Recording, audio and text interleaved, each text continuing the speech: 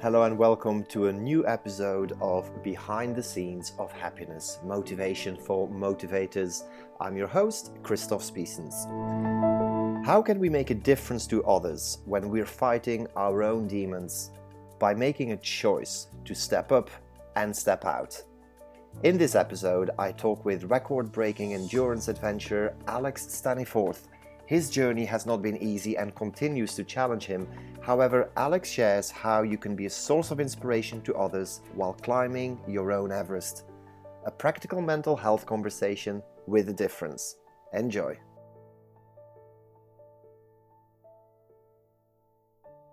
He's a record-breaking endurance adventurer, international keynote and TEDx speaker, an author and mental health ambassador.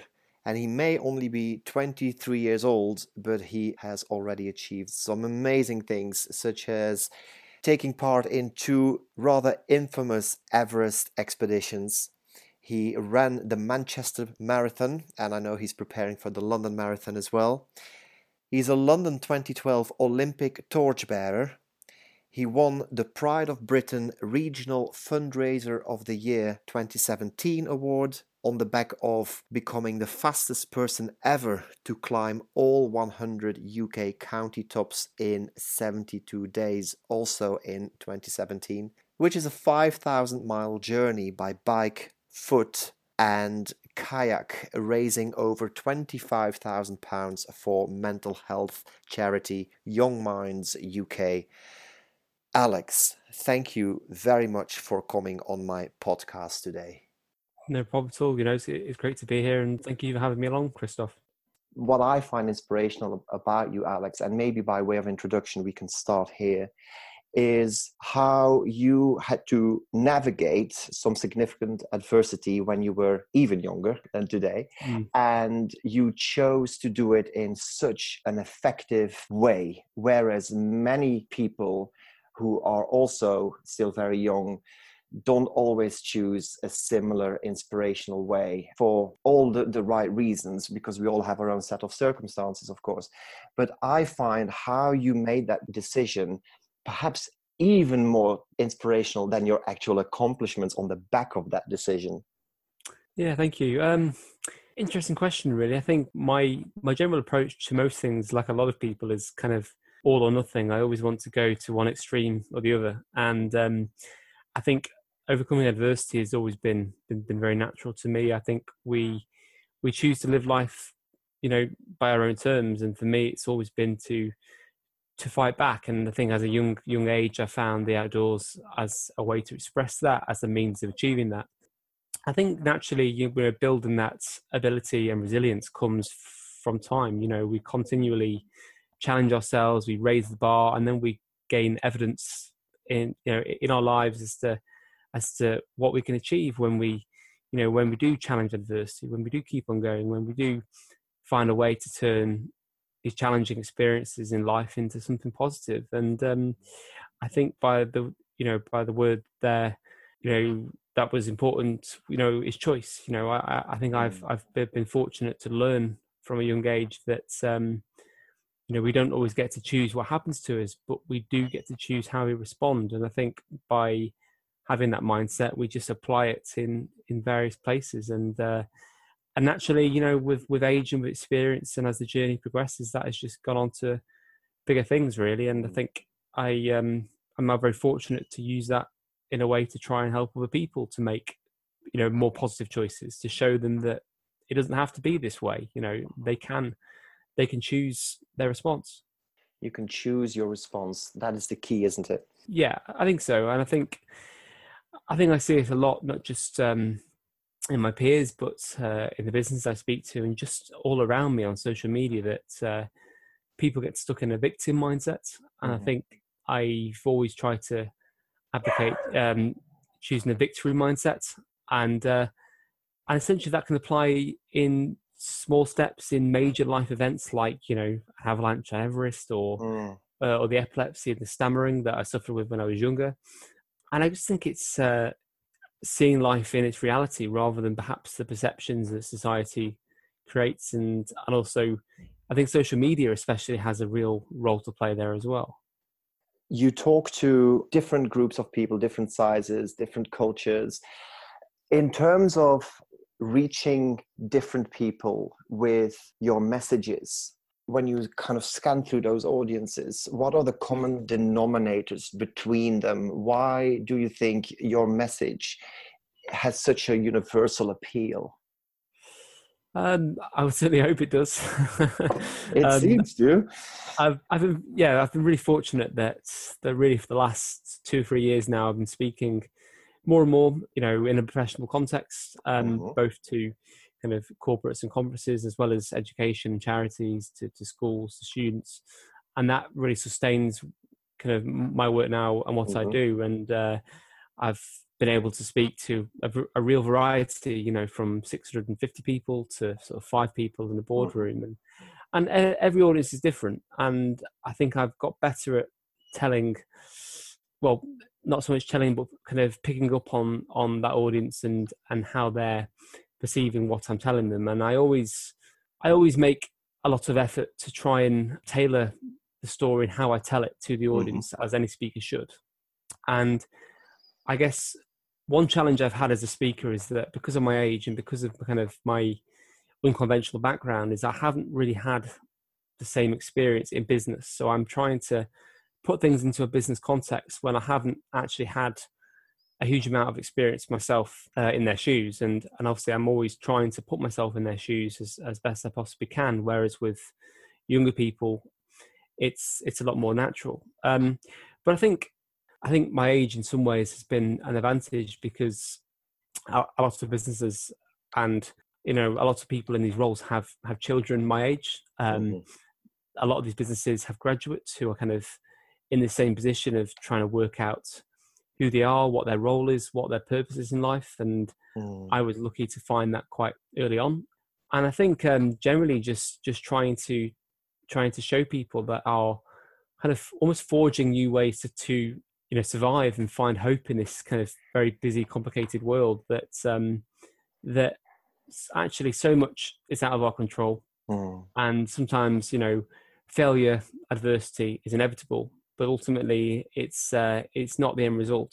And I Mhm. think that everybody from high level executives to school children in a very deprived area have their challenges. And I think that one thing that really perhaps puts us on the same page is the vulnerability, that willingness to Mhm. be open about my struggles and Mhm. say, I've had these challenges, but it's not stopped me from achieving this and achieving that. And Absolutely. I think the message I put out quite regularly is that we all have our own Everest in life. Mhm. And that applies to everybody the same. And I think that almost universal kind of message, that we all have challenges, we all have our own Everest in life. Mhm. Everybody has something they're facing, can apply to everybody, really. So I think that's been the key. Beautiful. As I was listening to you, Alex, I was writing down the word hope. And I'm so glad you mentioned it, because I do genuinely think that people who listen to you, that's what they get from your talks. It's that feeling of hope. It's like there's a possibility I can turn my life around, or I can transcend this situation, whatever challenge that I'm facing. There is hope. And I think that's what you communicate so well and so effectively. And I would like to ask you a follow-up question, if I may. Sure. You mentioned the business experience, it's not always quite there yet, and you're growing and developing that.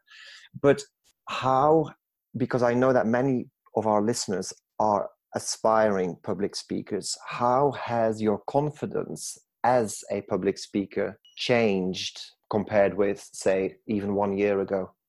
Oh, great question. And yeah, I would say it's been a long journey, but really in the scheme of time, it hasn't really, because I've not been doing it for that long compared to all the really, really good pro speakers who've been, speaking for 10, 15 or more years.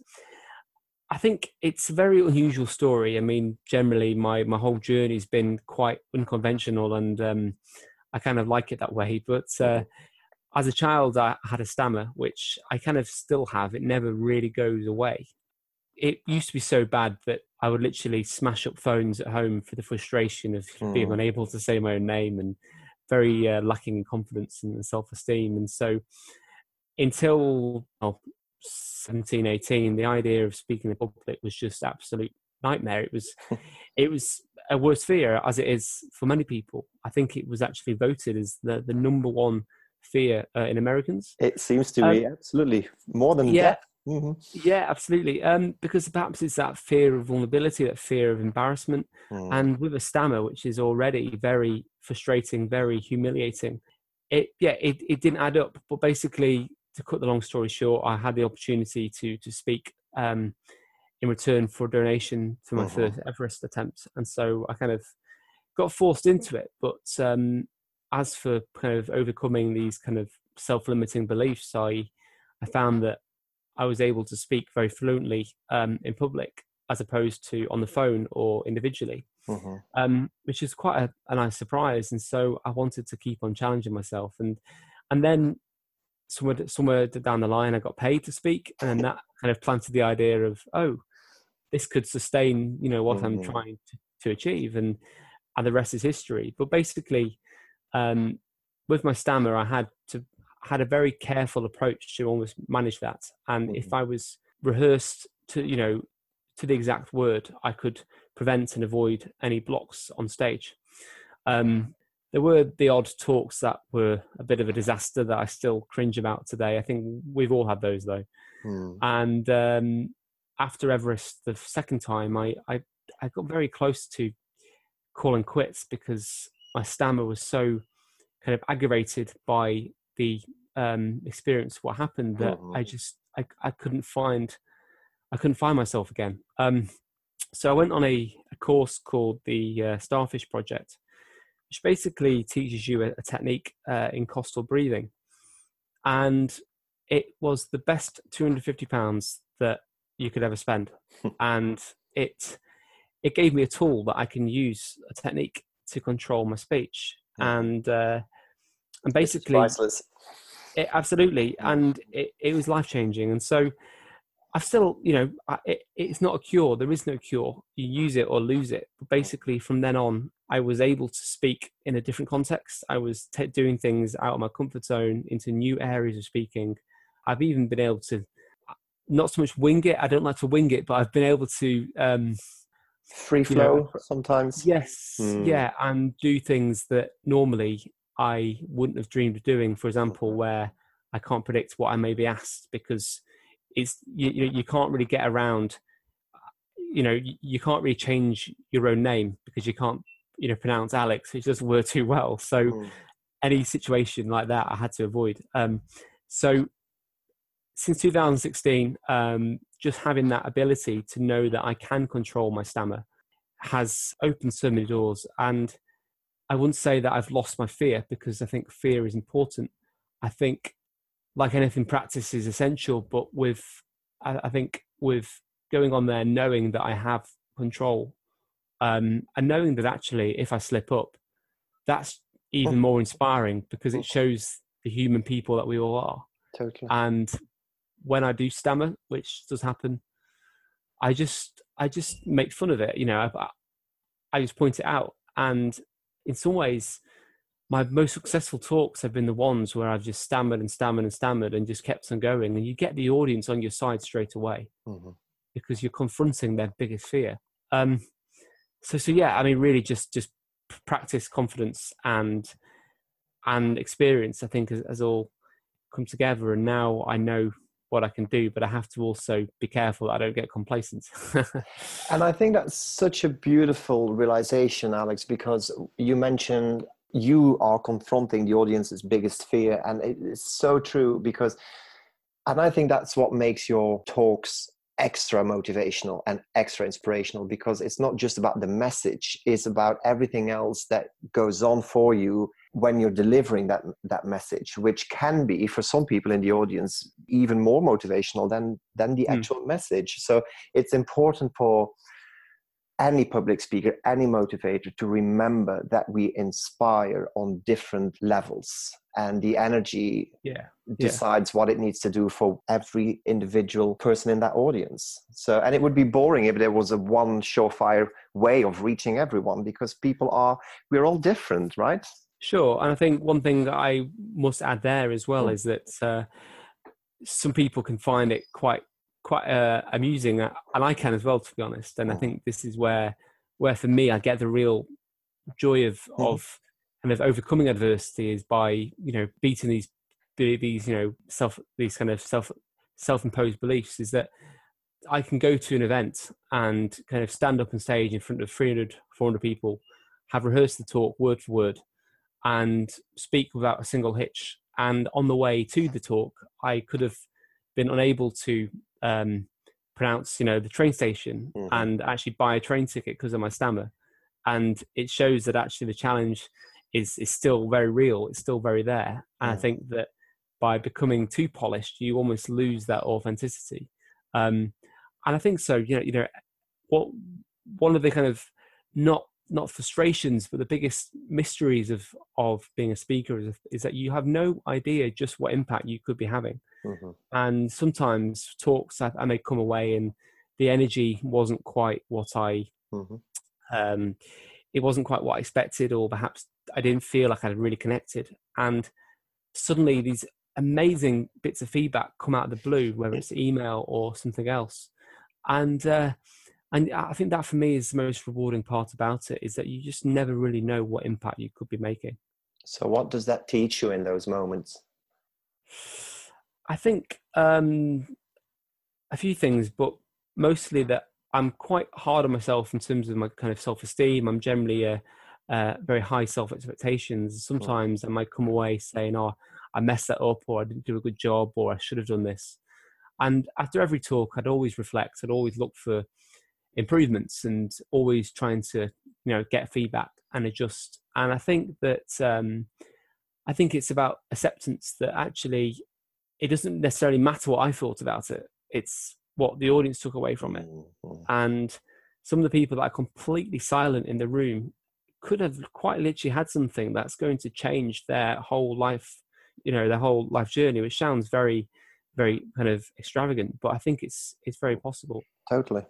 I think also just generally to accept that, any performer has off days. And I think also I've realized the need to keep things fresh. Sometimes if you're doing things too much, they can lose their energy, their impact. You've also got to really believe in what you're saying as well for that to come across properly. You have a book out called Icefall, which is doing really well, and the reviews are glowing, to say the least.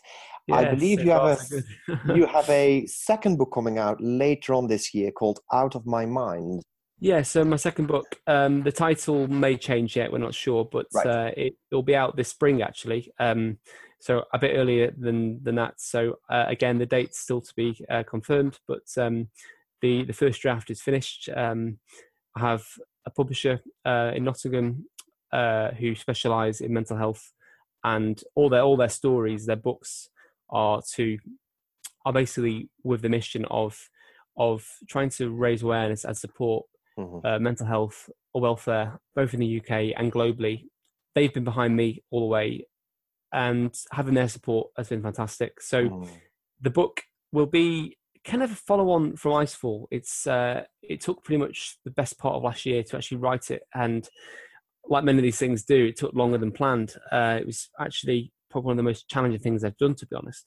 But this one will be talking a lot about my own personal experiences of mental health. I've suffered with mental issues since, in some ways since being a young child, but especially more so in the last sort of 4 or 5 years of my life. And it's going into that period of my life, especially after Everest, when there was big disaster and the kind of the fallout from that, and this kind of losing my purpose in life, losing my way, and as a result, my mental health suffered. So talking very openly about that, and trying to again find hope. And for me, that's always come from the outdoors and personal challenges and giving back, and almost finding a way to fulfill that. Then it will lead on to talk about a second expedition to another peak in China called Choa Yu. And I won't give too much of the story away, but basically from then on, it's going to share some personal reflections of my journey, and then talk mostly about my my challenge in 2017, Climb the UK, which you mentioned at the start, which is, climbing all 100 counties for young minds. Somewhere along the way, I kind of realized that, the thing is with climbing these big peaks is there's only one way back down again. And I think we're all looking for that one big thing in life, and that we think that when we get there, we're going to be complete, happy days.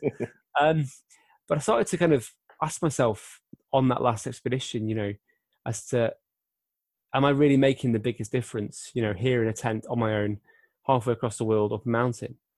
And I was inspired by quite a few other adventurers doing things close to home. And that was kind of the inspiration to do Climb the UK, something that really touched on an issue that was important to me and showed off the best of our own country. The amazing places that most of us have never even seen, but also to take that mental health discussion, especially for men, to literally every corner of the UK. So the book will be covering that journey, not just the adventure, but I want it to explore the link between, the outdoors, exercise and fitness for our mental health. We all know it's good for us, but I really want it to inspire people to get outside more often, but also to compare the peaks and troughs of life with, the peaks and troughs of mental health and the actual physical ups and downs of climbing up and down mountains. I think it's something that a lot of people can relate to. But again, as you touched on before, I just wanted to give hope, to help other men realize that these things can affect anybody. They can affect adventurers, they can affect speakers, they can affect. I'm really excited about the book, and I really hope it really can help people to find their own Everest in life and to find the hope to keep on going. Let's talk about mental health a little bit more, if you're okay with that, Alex. Yeah, go for it. Mental health, even a couple of years ago, was given very little spotlight. Today, for all the right reasons, and thanks to the very hard work from many people and many leaders, such as yourself, it's receiving a lot more much needed attention. My question would be, what else needs to be done? And what are some of the key challenges in terms of mental health that you feel men and women and children and people of all ages are battling with on a daily basis? Yeah, really good question. I think I've certainly noticed in the last few months, especially on LinkedIn alone, that there's been a real specific attention on the workplace and trying to address mental health in the workplace. And I know your guest in your last episode, Anthony Taylor, was, I know he works a lot in that field, in mental health, first aid as well. And that's fantastic. I think personally, for a bit of background, just briefly, I think we'll add some context. For me, because of my epilepsy, my stammering and the bullying that I faced at school, anxiety and panic attacks were my first experience of any kind of mental health issue. Now that's going back some time, and so it was seen in a different context. But I think because of a variety of life events and perhaps some of these things from the past, my first kind of bout of anxiety, and then it wasn't until about 2012 that I really experienced it, and depression. It first hit me when I was about 16. Now I think when you've had it once, it kind of never really goes away. It's just kind of, you learn to manage it. And since then, I've had kind of a few kind of episodes of low mood and depression again. I've had issues with an eating disorder as well, which is kind of tied in very nicely with the depression and anxiety. And this has all been kind of in the midst of what I do. It's been very much, an ongoing struggle and challenge that I face. I think, as I said before, everybody is dealing with something. And I think that's almost been part of the message, that is that these so-called, flaws or weaknesses haven't stopped me from taking on these massive physical challenges. And that's kind of the example behind them. But that's my own personal experiences. And so because of that, I've had a bit of experience with help and therapy and speaking to people. And from my perspective, I've been very lucky that I've been able to manage mine through the outdoors and training and exercise. And it was linked to an injury which actually put me out of running for quite a long time. And that was the first kind of vulnerability where it was able to take in was suddenly this coping mechanism that I think a lot of people use for stress or just for general daily life, was taken from me. And so whenever I've had similar situations after then, it's almost kind of been there, if that makes sense. But I think nowadays what needs to be done is that I don't necessarily think that I don't think it's just about awareness anymore, because I think that we're very aware of it. As you says, it's getting a lot more spotlight, which is fantastic. And I think the more people that talk about these things, the more normal it becomes. Now, I find that it certainly feels easier to talk about anxiety and depression, but as a man, I think eating disorders have been really difficult to put out there. I can't understand why this kind of fear is or where it comes from. I think it's perhaps tied up in stigma and kind of social perceptions. But I still recall how terrifying it was to actually, go and get help from a GP and then to post publicly. And I think the only real way I can suggest around that is by more people sharing their stories, so that it becomes as commonplace as the other things that we talk about every day. And I do find that now that having put my story out there, it's I'm not afraid to actually, mention it as I just have now, which 2 years ago I would never have dreamed of doing. And I think conversations and forums and opportunities that do that are the way forward. I think I have been through, NHS help, and I've found there is a massive shortfall in that, in that the help is there, but it takes too long to get it. And sometimes a lot of people like myself, by the time they get help, are able to find help through other means. But I think for the people that haven't kind of got their own mechanisms to cope, such as the outdoors or whatever that could be for them, I think, that's my concern, is that the people that kind of are struggling to help themselves haven't got the help fast enough. And I think that's more from a government policy type kind of approach rather than what we can do. But I think there are some fantastic initiatives, encouraging people to get help and giving them a chance to share their feelings, to speak to people. I think online and in person, that I think that it's about these conversations as much as anything now. I think the stigma's slowly changing, but I think unfortunately it's going to take time. Lastly, what I have noticed is that I think social media is giving a really good opportunity for people to, to connect and, sort of share their challenges. At the same time, I think there's a risk of adding labels. And I think that sometimes it can be easy to add a label to ourselves that, we are our illness, we are depressed, or we are anxious. And I think that can almost get in the way of, of improving. And I think a lot of it is about ourselves, is how we perceive ourselves. And social media sometimes, I think, has a negative connotation as well. I think it's about genuine conversations in the right places, really. That last line there that you said is, for me, one of the most important key messages of this podcast. It's one thing to talk about it and to be aware of it and to live with it and to be open about it.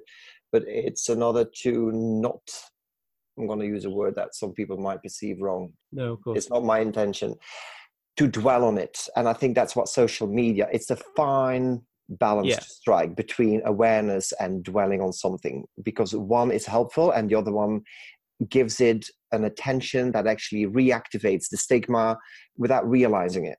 Does that make sense?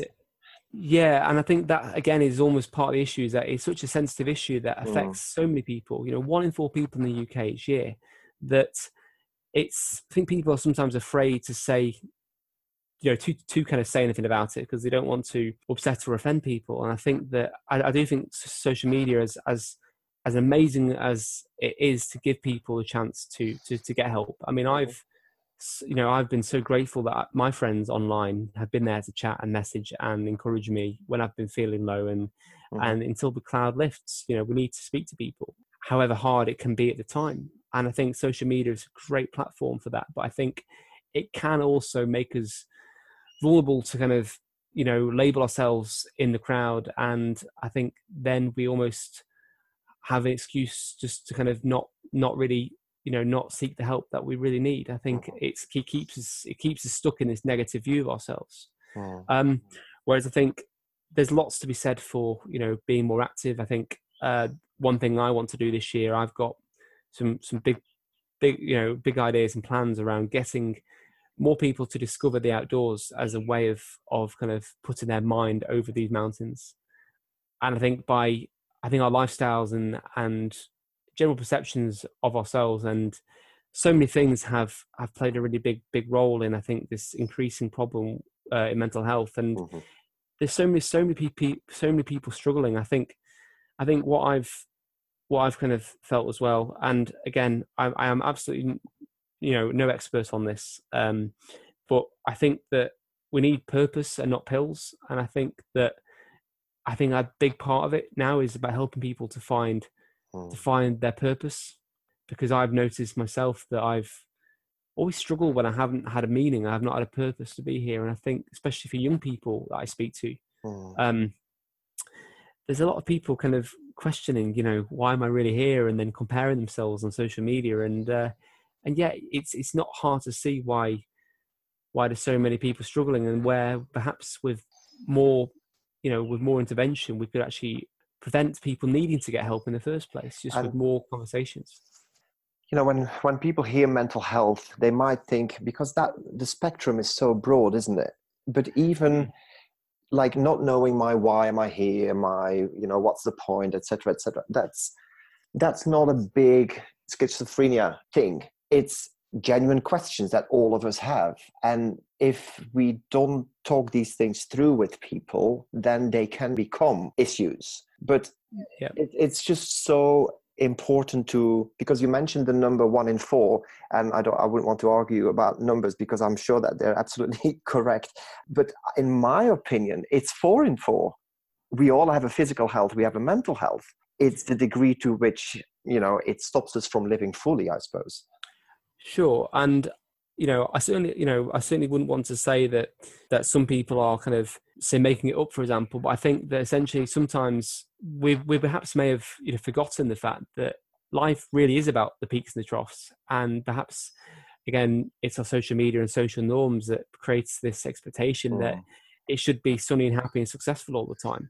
But I think it's, again, this is what I've been talking about in the book, is about the kind of natural peaks and troughs that sometimes, because of these labels and awareness, that people may just misinterpret, a natural low point as, oh, I'm depressed, I'm anxious. And I absolutely don't want to, disrespect the people that genuinely are, because I've been there and I know how crippling that can be. But I think that I think a lot of it is about labels and purpose. And I think, as you say, we need somebody to kind of talk about these things. I think there's lots of talk and not necessarily a lot of action. And I mean, absolutely, the treatment and care available for people with mental health massively needs to change, because it shouldn't be taking 6 or 7 months on a waiting list. But I've always been very fortunate that I've been mentored probably for the last 4 or 5 years now. And it's just through kind of contacts in business that I've come across some of it in NLP, in businesses, and just people with life experience and willing to pass that on. And often a mentor, a session with them and just a chat over a coffee has put me back on my feet so many times. And I think, mentoring and kind of mental health could be something we need to get more of as well. And it's sometimes even the smallest things that we can do for other people and say to other people that can make the greatest difference, right? Even a well-intended and obviously a genuine compliment can be enough to lift someone for the rest of the day. So if small things like that happened for us and we do it to other people more often, more frequently, then we could actually create a better world. Yeah, absolutely. And I think there's lots that can be done, and there's lots that is being done. But I think it's a very big and complex issue. I think, as you say, it's more in the spotlight now. But I think we just need to be careful that it's not becoming too broad. I think it needs to be more specific now. So, and again, my focus for this year and beyond is not only through my fundraising, is to, to try and help other people that have been in that same position as well. I would like to wrap up our very interesting conversation today, Alex, with one last question. If you want to feel better, then a great way of feeling better is to help others and inspire others. Now, you're a living example of that. You're doing it really beautifully and effectively. Thank you. But not everyone has a similar significant story to tell. What would be your advice to these people who also want to go out there and inspire, but their toolbox is not as big as yours? Well, again, I've been asked this actually directly a few times, again, from other young people that kind of want to have the opportunity to inspire. And I think we can inspire people in the smallest of ways. As you say, sometimes just a small comment. Mm-hmm. With the Everest attempts, I mean, I guess you naturally, as a speaker, you naturally create an avenue for yourself because people are very fascinated by the world's highest peak, especially with the avalanches that happened and the disasters. And obviously what happened with the disasters wasn't quite to plan, but in some ways told a more real and relatable story than had I reached the top, first time round. I think my advice to them would be that they have to, is that we have to, create our own story. And it doesn't necessarily need to be Everest. It could be whatever they're passionate about, whether that's in business, in charity or fundraising.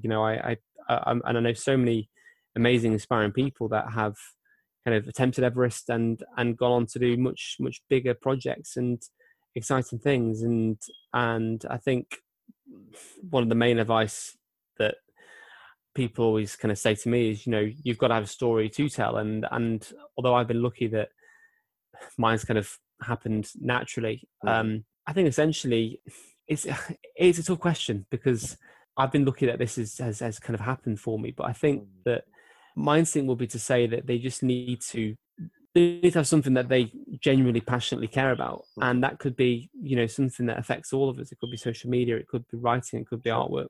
And I think with passion, you can probably go a lot further than you think. And I was listening to your episode with Dr. Natalia Wachowski, and about how she said about, asking the 5 people, nearest to you, kind of how they saw you, what they perceived of you, because sometimes we perceive ourselves in a different way. I mean, I don't really perceive that I've done much. I never feel I've done enough. I always want to do more and more and more.